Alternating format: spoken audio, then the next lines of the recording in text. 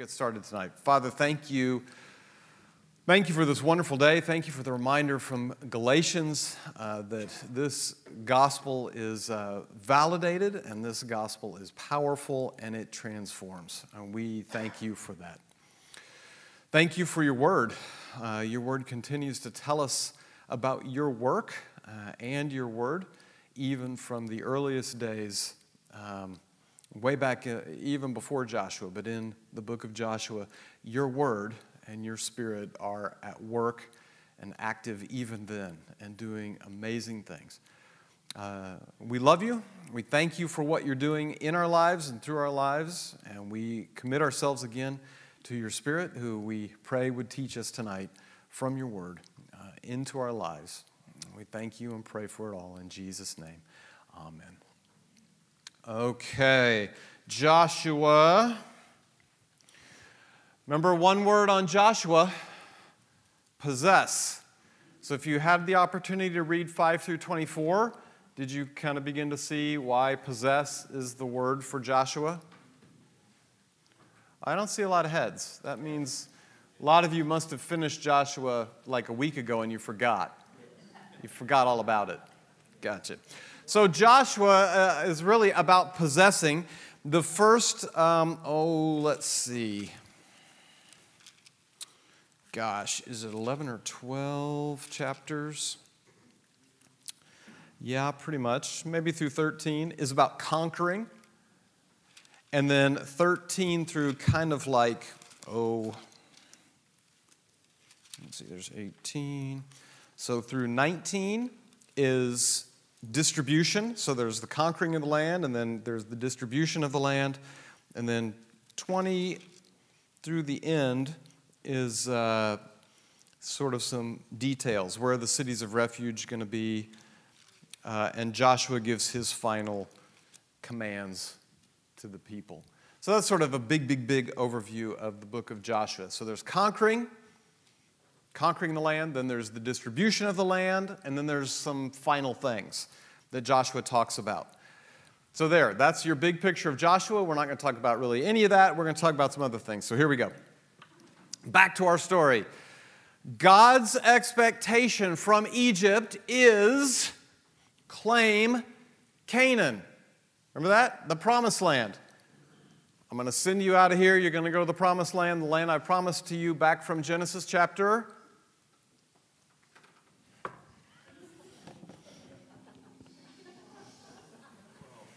Thank you. Chapter 12. Genesis chapter 12. Confirmed by covenant in Genesis chapter 15. And then we see them, the first generation, right? They leave Egypt. They don't do so well. And then the second generation comes along. They couldn't possess their inheritance until they crossed the river. And so God called on Joshua, not Moses, to lead his people into the promised land. And we sort of use that to jump into a little sort of a parenthetical study on the spiritual life from Romans. And then the people begin in Joshua's day. Joshua leads them across the Jordan. The people begin to possess little by little what God has given them, but they'll have to fight to possess it and hold it. So they've got to learn that they've come across, but now they're going to have to fight to possess and to hold the land. And that's kind of, if you remember the book of Joshua, they did a lot of fighting, and they've possessed a lot of it, but not all of it.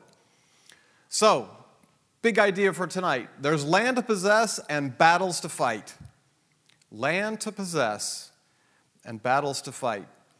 So let's look at how they began possessing the promised land. 3 general principles from Joshua about possessing the promised land. First,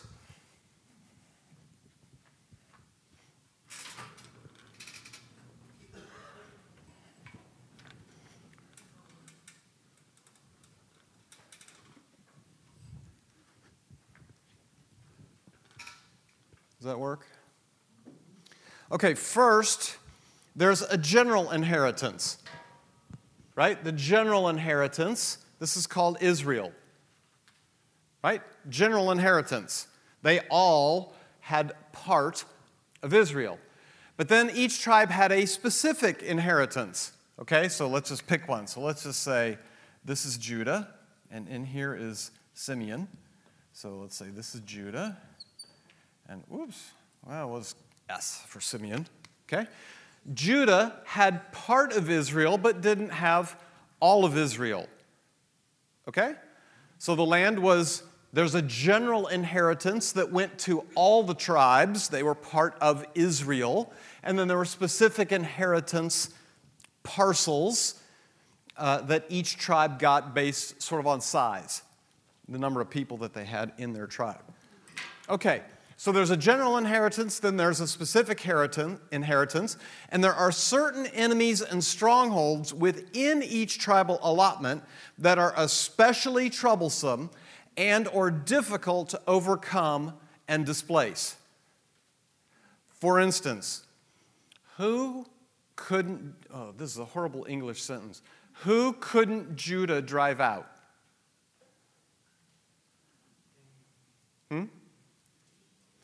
That's right. The Jebusites. Good. For those of you who read it, you're like, yes, Jebusites.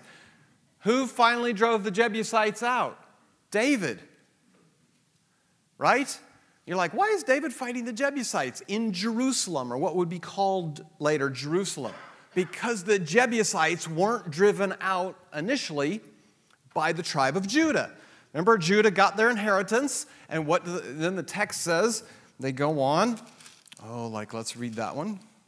I can see on your faces, you're like, what? I don't remember this. Okay. So chapter 13, well, let's find Judah. Chapter 15. Chapter 15 is the land given to the tribe of Judah, and the boundaries are listed. And at the end of chapter 15, beginning in verse 63, but the tribe of Judah could not drive out the Jebusites who lived in the city of Jerusalem, so the Jebusites live there among the people of Judah to this day. Now, who are the Jebusites? There are some of the Canaanites. There are some of the people in the land that God said, drive these people out. I will give you victory over them, but you've got to go fight them and drive them out. But there's places, almost every tribe, there's some particularly pesky Canaanite group who will not be driven out. They want to stay in the land more than the people of Israel or the people of that particular tribe want to drive them out. Does that make sense? Well, it may not make any sense, but there it is. So first is, this is Yahweh's land. Possessing the promised land, this is Yahweh's land. He promised it to them in Genesis chapter 12. He said, this is yours forever and ever. I bring you out of Egypt. Where are we going to go? The promised land, which I promised to Abraham. That's where we're going. They said, yoo-hoo, here we go. This is Yahweh's land. First general principle. Second general principle, it'll be possessed by Yahweh's power. So this is Yahweh's land. It's going to be possessed by them through His power. How do we know that? Whoa, way back here in Joshua, chapter 5, verse 13. Okay, so they've crossed over. Remember, they've crossed over. When Joshua was near the town of Jericho, he looked up and saw a man standing in front of him with a sword in hand. Joshua went up to him. This is great. Joshua went up to him and demanded, "Are you friend or foe?" "Neither one," he replied. "I am the commander of the Lord's army." What does Joshua do? What? No. Joshua hits the deck, takes his shoes off, right? Or the commander of the Lord's army says, "Take off your sandals, for the place you are standing is holy." Ring any bells? It's supposed to. Guess who else had kind of an encounter like this? Yeah, that guy, that Moses guy. Joshua is given the same basic thing as Moses before the big battle. Okay, so Who goes into the land first? The commander. First, God sends his commander into the land. Who is his commander? Probably a pre-incarnate Jesus. It's called a Christophany. Okay, so theophany is a pre-incarnate appearance of God, but there's only one person who's ever appeared to us, and that is Christ, and so more than likely the commander of the host is a pre-incarnate picture of Jesus, and so it's a Christophany. So here's a pre-incarnate picture of Jesus. Not just picture, but there's a guy there. The angel of the Lord is the other time a Christophany. Probably the angel of the Lord is the Lord himself. Okay, but this is Yahweh's land. It's going to be possessed by his power. So what does he do? He sends in his commander first. Then, if you remember 6 and 7, when they go to Jericho, how'd they get Jericho? What did the Lord tell them to do? Right? March around it and blow some trumpets. Good idea, Lord. That'll work. Can you imagine telling Joshua, the general, okay, we're going to march around this thing like 7 days and blow the trumpets and the walls are going to fall down? Yep. Gotcha, Lord. That's what we're going to do. So they march around, and what happens? The walls fall in. Then they go attack Ai. How'd that go the first time? Not so well. Why? Achan. Okay, we'll get to him. They repent after some punishment. Then they go back to Ai. And what does the Lord tell them to do? What's the second strategy? Is it march around again and blow the trumpets? No, he says set an ambush. Right? He says, put some over here, and then you charge in, and then you turn around and run, and they'll come out of the city like they did the first time, and then you ambush them, and you squeeze them. So a totally different strategy for a different city. Okay? So the Lord's strategy wasn't always the same for every enemy. Right? Right. All right. Who has to go fight? I know this is obvious. Israel had to go fight. They didn't get to sit there in their lawn chairs and go get them, Lord. They had to suit up, they had to put on their armor and their weapons, and they had to go to battle. Now, the Lord fought before them and with them, but they had to suit up and go, right? I know this is obvious. This is like 001 to most of you, but I'm going to tell you why we're belaboring this.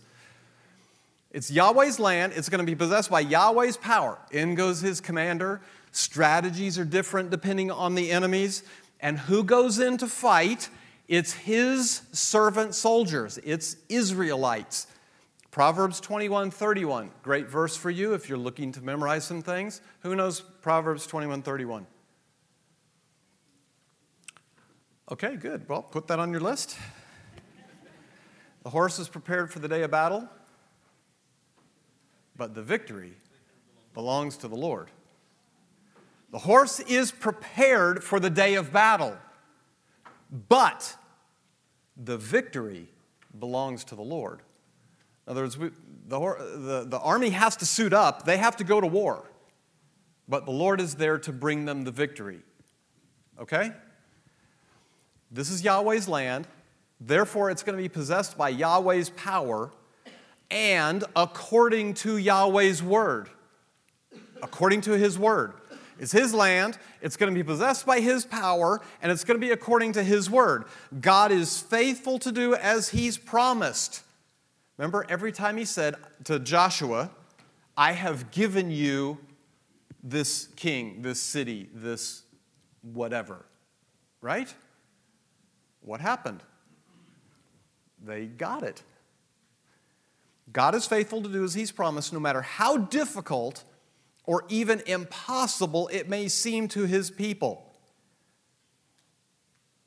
Not one, and here's Joshua's summary towards the end of Joshua, not one of all the Lord's good promises to Israel failed to come to pass. What a great verse. Not because it's true of Joshua, but this is true of our God. Not one of all the Lord's good promises to Israel failed to come to pass. Another verse you could write down if you like in your Bible memory is Numbers 23:19. I brought that one up before. I'm sure some of you have looked that up since the last time I brought it up, right? Numbers 23:19. God is not a man that he should lie, nor a son of man that he should change his mind. Does he speak and not act? Does he promise and not fulfill? Numbers 23:19. Great verse. Again, a characteristic of our God. It's Yahweh's land. It'll be possessed by his power and according to his word. His word to Joshua. His word to the commander. Three big principles, two practical truths with that. Those who lived by faith and walked in obedience to his word possessed some, but not all, of what God had promised them in their lifetime. Some, but not all. Judah, for example, what we read with the Jebusites, Judah possessed a lot of what they were given, but they didn't possess it all. No tribe possessed all of their inheritance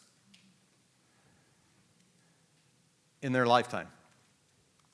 And Achan, here's the principle with Achan, victory was impossible when living in the midst of known or self-inflicted sin. You can't win. God is not going to give you victory if you're living in the midst of known or self-inflicted sin. That's the story of Achan.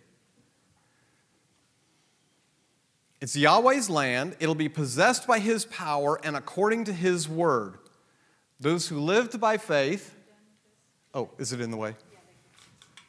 I don't know that I'm done with it. I'll bring it back.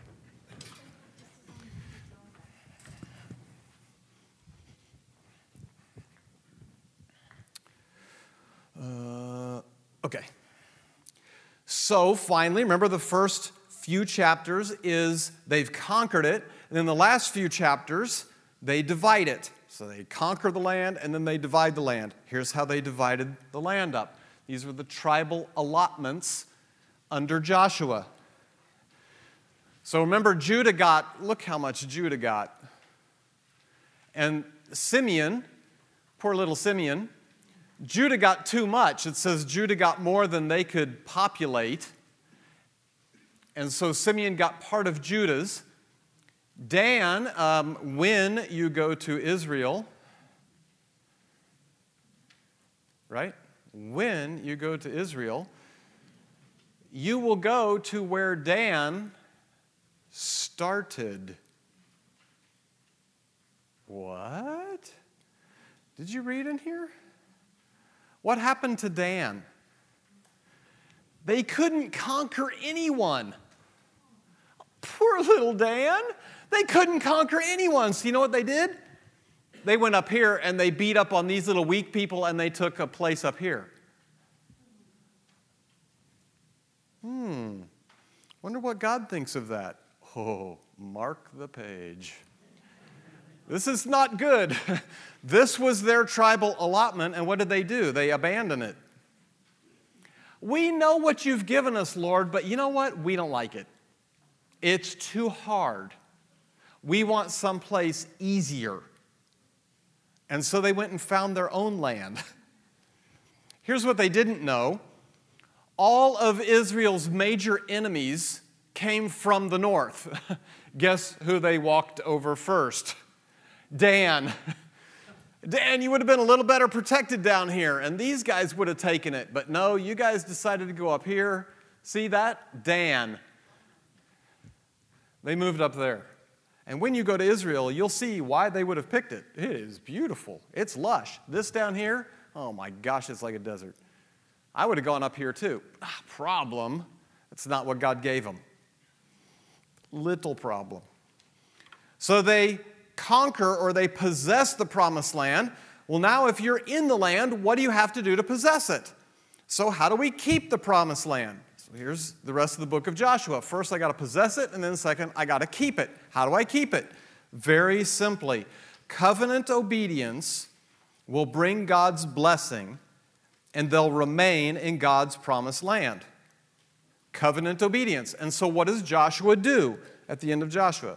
Again, if you had a chance to read it, remember he sets up Ebal and Gerizim, and the priests walk between it, and what does Joshua do? He reads the terms of the covenant to the people, and what do they say? We will obey, we will follow Yahweh, He alone is our God. That probably lasted, I don't know, a week, maybe two. But they walk through this thing, they walk through this valley, and the positives are coming off of Mount Ebal, and the negatives are coming off of Mount Gerizim, and Joshua is reading this, and they're entering into a covenant renewal ceremony. That's what they're doing. Covenant obedience will bring God's blessing, and they'll remain in God's promised land. Covenant disobedience, back to Deuteronomy 28, 29, and 30. The key to unlocking the Old Testament, Deuteronomy 28, 29, and 30. Obedience brings blessing. Disobedience brings discipline, disaster, and deportation.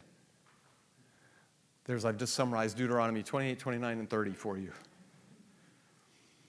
Obedience brings God's blessing, and they'll remain in God's promised land. Disobedience will bring God's discipline, disaster, and even deportation from the land, which occurs about 700 years later when the 10 northern tribes are taken away by Assyria in 722 BC. Guaranteed, 722 BC will be on the final. Go ahead and write it down. Covenant disobedience will bring God's discipline, disaster, and even deportation from the land. And finally then, Judah and little Simeon will go off in 586 to the Babylonians. We're in about 1400-ish right now.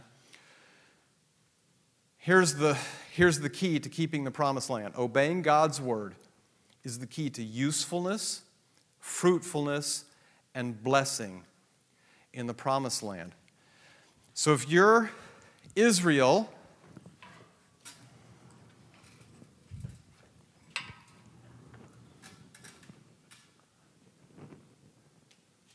that okay? Can everybody see that?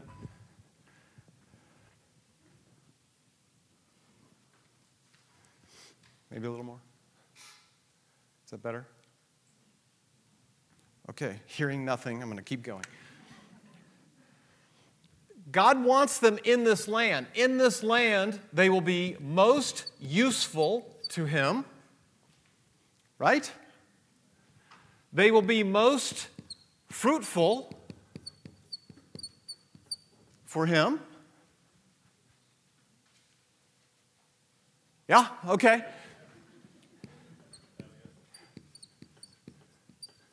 And they'll be under His blessing. They'll be blessed.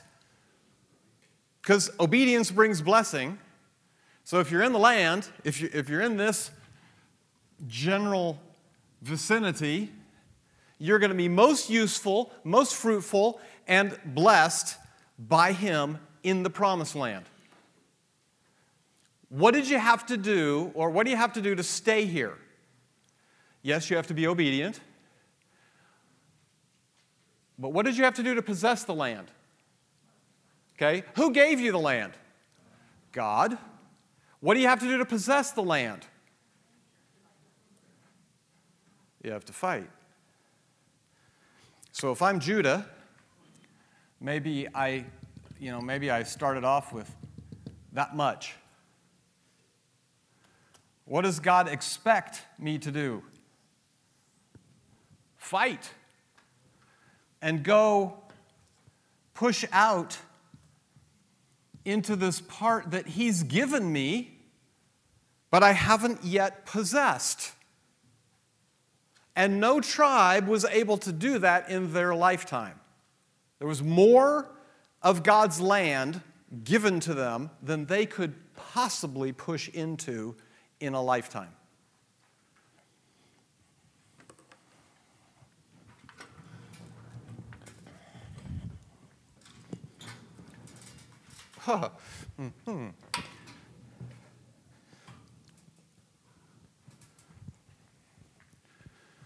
So what?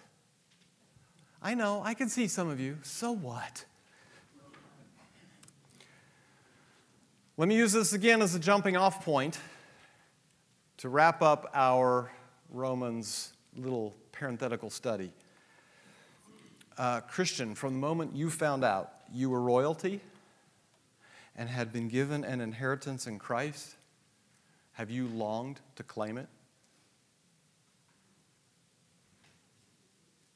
Have you longed to claim it? Now, I'm not talking about name it and claim it. I'm not talking about that. God wants you to have it. Remember, we've talked about these verses before. Ephesians 1:3, Ephesians 2:8 through 10, Galatians 5:22 and 23, a relationship, an intimate relationship with Christ, John 17. God wants you to have it, and in fact, He expects you to have it. Just like He expected them to possess what He had given them. What does He want from you? To possess what He has promised you, what He's given to you. Do you want it? Do you want to have it? There's land, in quotes, to possess, and battles to fight. How are you going to get it? And we talked about in Romans 5, 6, 7, 8. Here's how I begin to do this. So we're closing up that little, what would you call that? I don't know. That little thing we've been doing, Romans 5, 6, 7, 8. Now we're coming back here, and we're saying they had to fight for their inheritance. You and I have been given an inheritance in Christ. Do you want it? If you do, and you should, you have to fight for it. Christians aren't insulated from battles or exempt from obligations. Possess your inheritance. Possess it. It's been promised to you. You didn't earn it, you don't deserve it, and neither do I. That doesn't matter. God has given it to you and asks you to possess it. How do you possess it? You gotta fight. And you've always wondered why Ephesians 6 is in the Bible. Why does Paul talk about these spiritual battles and warfare? Oh, some light bulbs should be coming on. What do you have to do? Fight. Who are we fighting? Things we can't see. Right? Okay, now I'm not trying to get weird or scary here. I'm just saying we've got to go fight. We've got to go possess the promised land. How do we do that? We have to remember the same things they had to remember. First, this is God's land. Land in quotes. Ephesians 1:3. God has given us every spiritual blessing in the heavenly realms in Christ Jesus. How many blessings? Every. Are they already on account for us right now, today? Yes. When you became a believer, He gave you a checkbook and He said, go ahead and write the check. It'll clear. It's in the bank. It's mine. And I've put it in the bank for you. Well, thank you, Lord. I don't want it.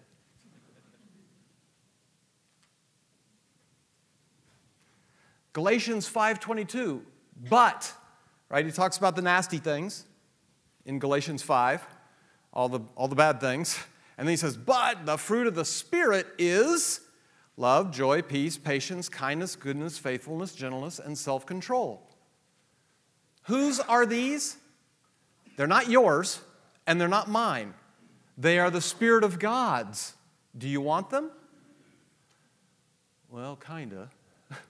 Some days I want them, some days I don't. Right? Part of our general inheritance. Every Christian has Ephesians 1:3 as a promise to them. Every Christian has Galatians 5:22 and 23 as a promise to them. I don't care if you're in this country or a faraway country. All Christians have this. This is what's promised to us. How about our specific inheritance? You go, what? Like a tribe, okay? I got part, but not all. Right? Ever heard of spiritual gifts? Guess who doesn't have them all? Any one of us. Why do I need you? Because I don't have your gift, and we have to be together to do the work of Christ. Oh, gosh, really? It's kind of an illustration, kind of a picture back there with the tribes. No one tribe got everything. They all got a part. Crazy. Your specific inheritance, God created.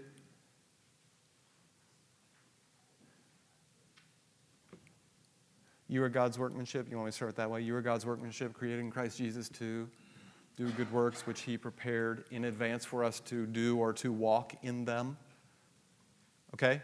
You have a specific inheritance from the Lord. Do you want it? You've got a general inheritance, but you also have a specific inheritance. Well, if this is God's land, in quotes, how are we going to possess it? Only by God's power. We have to follow His commander. Who is His commander? The Lord Jesus. We learn from the book of Hebrews. He is the commander. He has the flag. He's walking at the head of the column with all of us behind Him, and He's saying, follow me. Come this way. Here we go. He's the one leading us in to this wonderful life that He's promised us.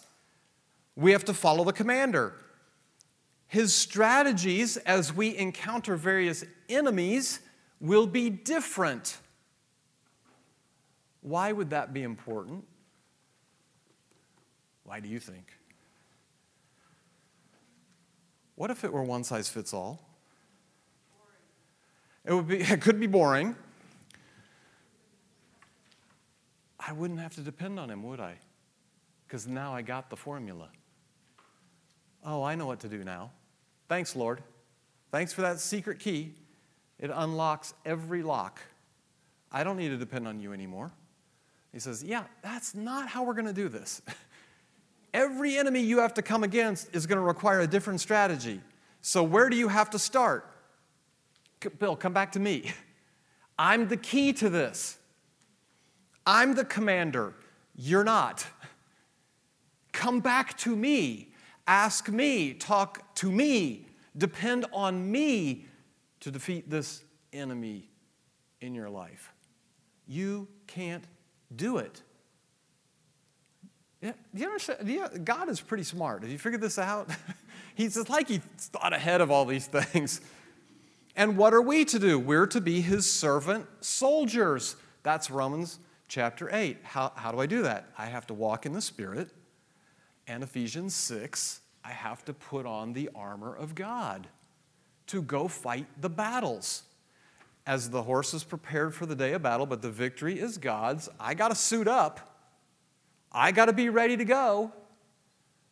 But God is going to bring the victory.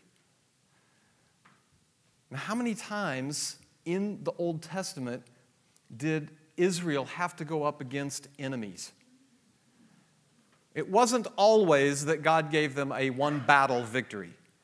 Sometimes they had to go back and back and back and back and back. Guess what? You and I are going to have to go back and back and back and back and fight again.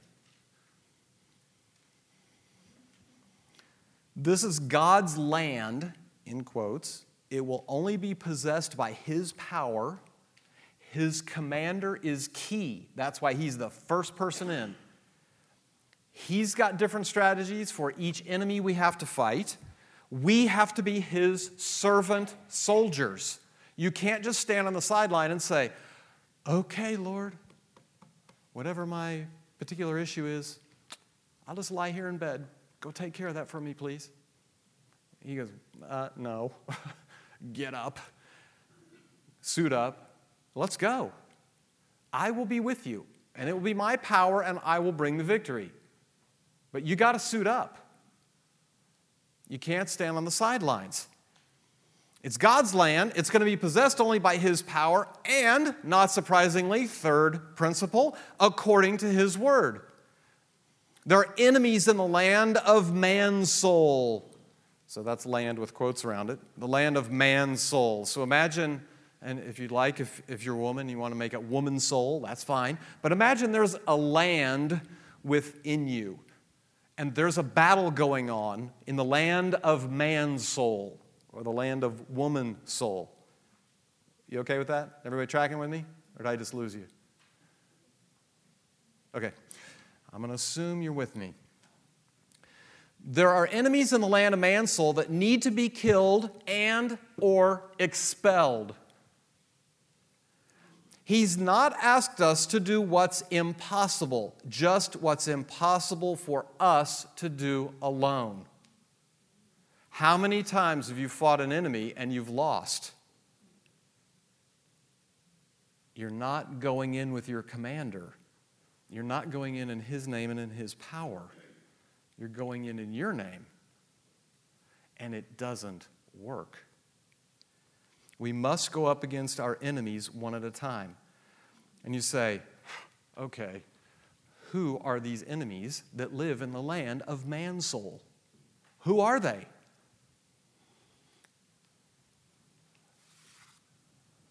The last page of your handout, you will notice the book I love to hate, called Respectable Sins. There are, of course, unrespectable sins, murder, etc. We would all say, those are not respectable sins at all. He says, I've been thinking, there are some sins that Christians think are respectable because we don't do anything about them. This is a horrible book. I'm glad Jerry Bridges is with the Lord. That way he can't write any more books. Let's just pick a few at random here, shall we? And see if any of these connect with perhaps a Canaanite who is living in your land of man's soul. Let's just pick number 1. The sin of ungodliness. Ungodliness, now this is his words, and I've given you the page because you will buy this book. Ungodliness may be defined as living one's everyday life with little or no thought of God, or of God's will, or of God's glory, or of one's dependence on God. Seriously? Isn't that what, my neighbor who's outside of Christ, isn't he ungodly? Yes. But every time I behave like him, when I don't think of God or God's will or God's glory or my dependence on God, I am no different than him. Though I am completely different from him, I'm behaving in a manner that's no different from him. James 4:13 through 15 talks about a lack of dependence on God.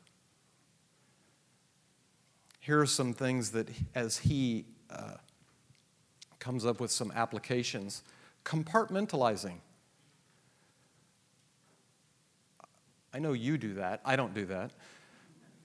Prayerlessness. Self-reliance.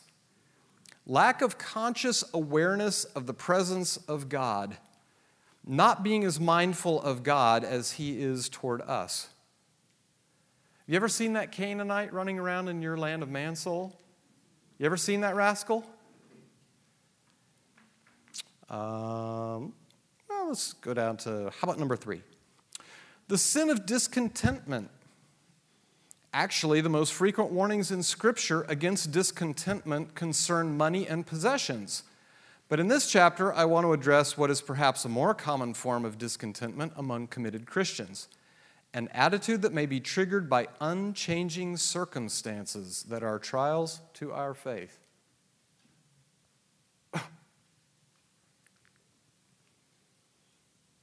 God is sovereignly in control of life. Psalm 139. Some of his applications, there is an ongoing physical or emotional limitation or disability. Loneliness. A perceived lack of God's direction or guidance. prolonged or excessive, in quotes, waiting on God for an answer or direction. You ever seen that rascal running around the land of Mansoul? You're Christians, you haven't. I've sure seen him running around my land. Let's flip to the back.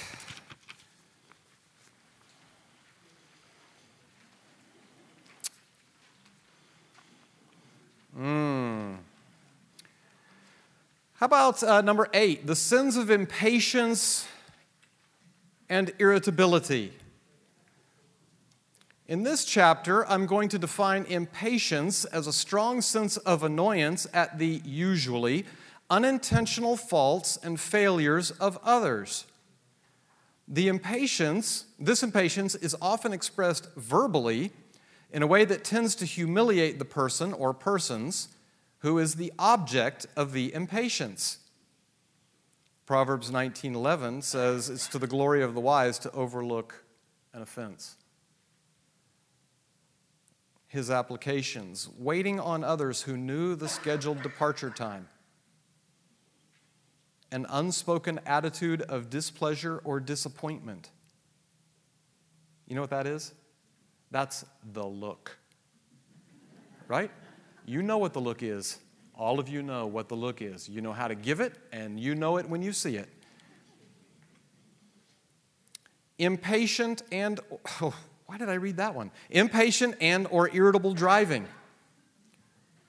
Emotional outbursts.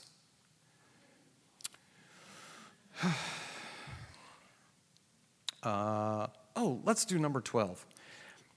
As widespread as the practice of gossip is, however, it is by no means the only sin of the tongue. In this category, we must also include lying, slander, critical speech even when true, harsh words, insults, sarcasm, and ridicule. My love language is sarcasm. In fact, we would have to say that any speech that tends to tear down another person, either someone we are talking about or someone we are talking to, is sinful speech.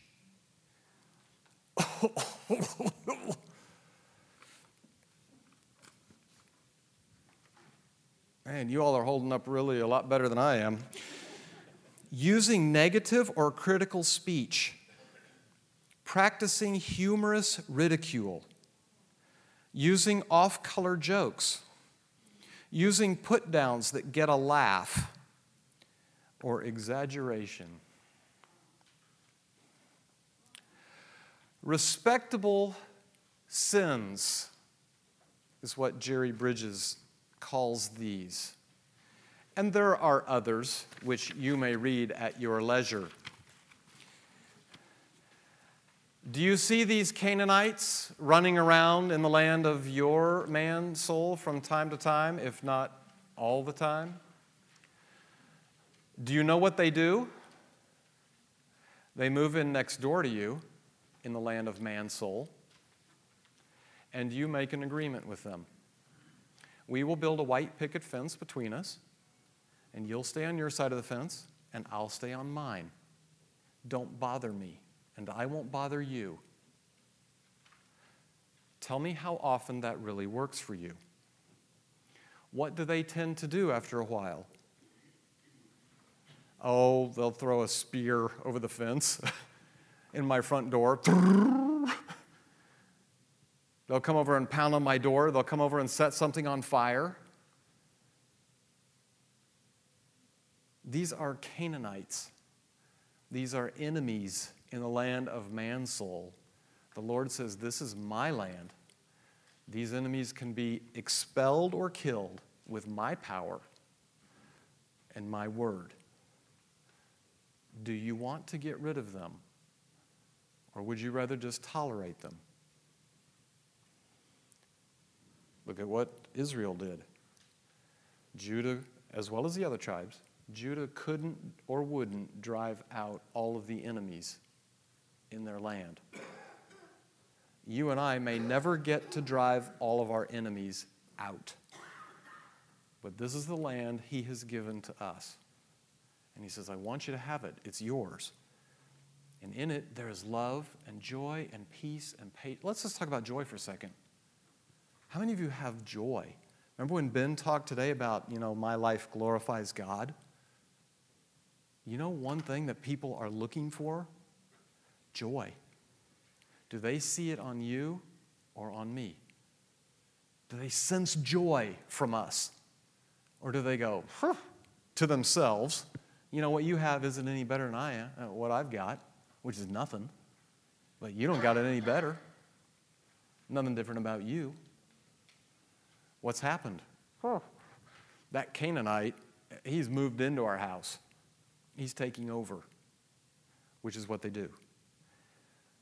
We have to go up against our enemies one at a time. Great, Bill, how do I do that?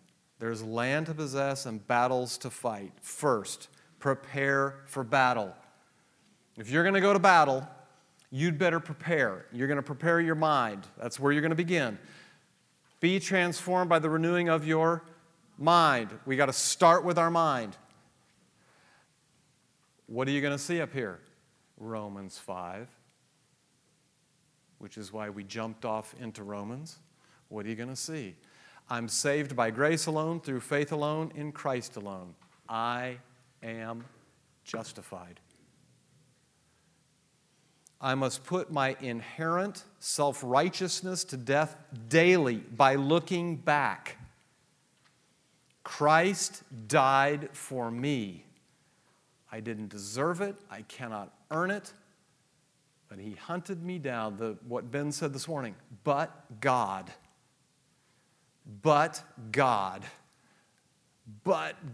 intervened in my life and rescued me. When I was drowning, he rescued me. What self-righteousness do I have left? I should have none. Problem, I have a lot. And it keeps coming back out. I've got to get that dead by looking back. Christ died for me, Romans 5. I can gratefully approach him knowing my sins have been completely forgiven in Jesus Christ. I come assured that God's for me and not against me. I am who he says I am in Christ. I'm not all I will be, but I'm no longer who I was. I've got to prepare my mind first to go into battle. If you're going to go into battle, you got to prepare your mind. What else are you going to prepare? You got to get your supplies together. What are your supplies? Remember that big thing, I am second? Guess what? You are second. Have you run ahead of the commander? The commander goes in first. He's got the flag. It's our job to suit up and get behind the commander. Sometimes in our impatience to see something change, maybe it's not true for you. It's true for me. I'll run ahead. I'll run ahead of the commander. He's not ready to go that fast. I want it to be done. I want to be done with the journey. I want to arrive. Why is this taking so long, Lord? He says, Bill, come back here. Come back. Some lessons I want to teach you along the way. Oh, okay. I thought the lesson was, let's get there. He says, no, I want to teach you along the way. Don't forget your equipment. What is your equipment? What does Paul start with? Do you remember in Ephesians 6?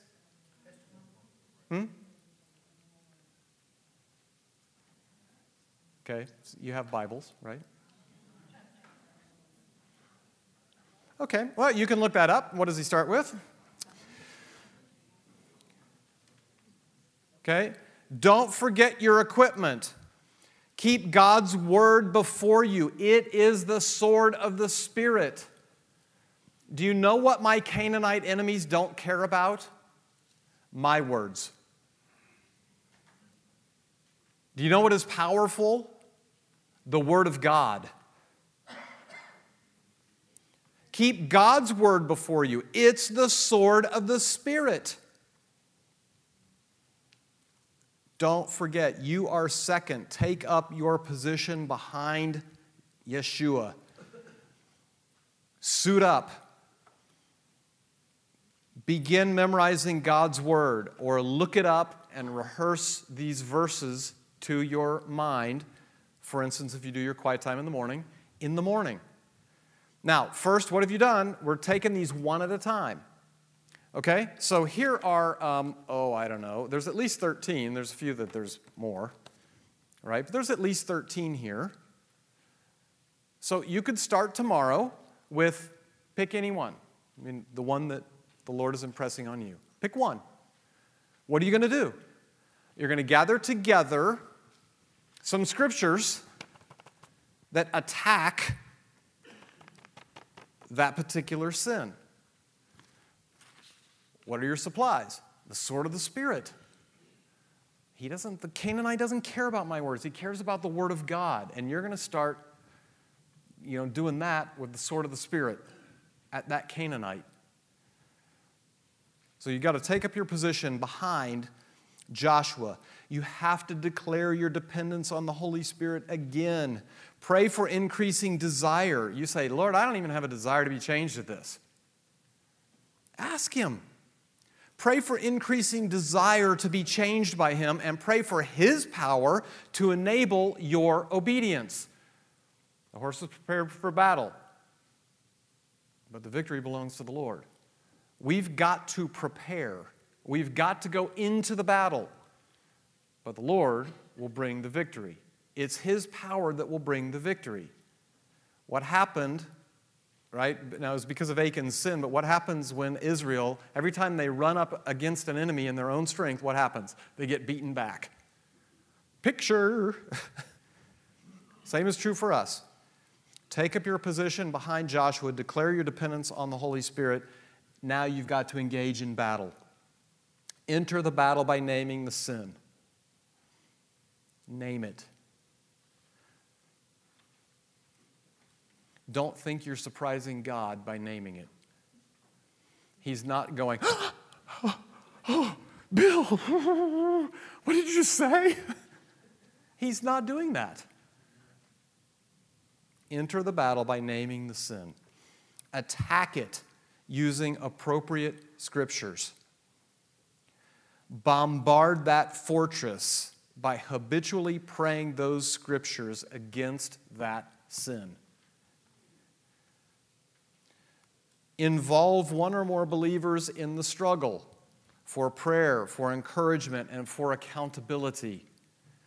Involve someone else you trust, same gender, please, to be your prayer partner. But involve one or more believers in the struggle. One of the one another's that we're supposed to do is pray for one another. And we go, I wonder what I should pray for that person. Why don't you ask that person what they're struggling with? Oh, gee, I don't want to know. Oh, okay. Huh. Then they might ask me. Yeah, I know. Isn't that crazy? But this is family business. This is what we do in the family room. Enter the battle by naming the sin. Okay, let's just pick one. Let's pick ungodliness, number one. Enter the battle by naming the sin. Daddy, I don't know. It might have been yesterday or the day before. I can't really remember the last time I talked to you or really even thought about you during my day. Thanks, Bill. That's right. Now, do I fear? No. Why don't I fear? Because I'm justified. I can bring the sin out in the light. I'm not surprising God. He already knows about it. I just agree with him. This is a problem. James 4, 13 through 15. And there's some other verses you could look up. You start praying these things. Say, Daddy, I know. Here is what you've said about that sin. Here is the truth. And I'm going to begin praying that scripture against that sin. Talking about my lack of dependence. Daddy, I can't change myself. I need you to change me. That's right, Bill, you do.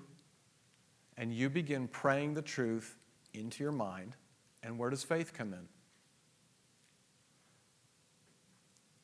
I'm going to believe, not foolishly, not falsely. I'm going to believe that what God says is more true than what I think, than what I feel, or my past experiences.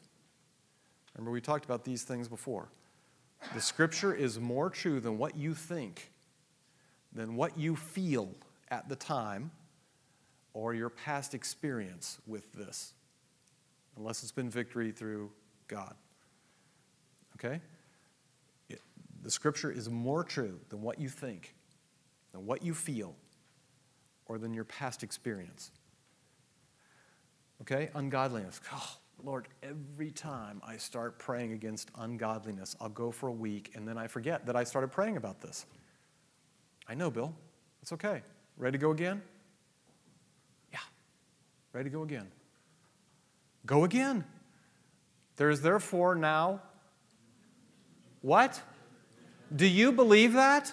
There is therefore now no condemnation for those who are in Christ Jesus. Daddy, I forgot about you again yesterday. I just started yesterday morning, and I forgot about you all day again today.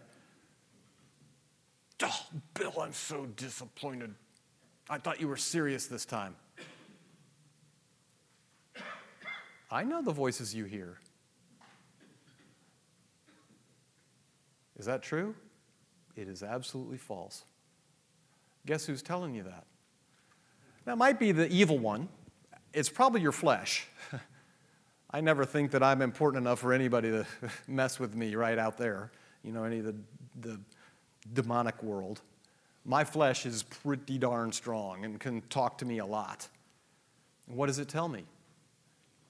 Bill, you messed up again. How can you stand in front of people and tell them about this, and then you'll turn around tomorrow and it won't happen for you? Yeah. Who are you to stand up there and say those things? What is the flesh telling me?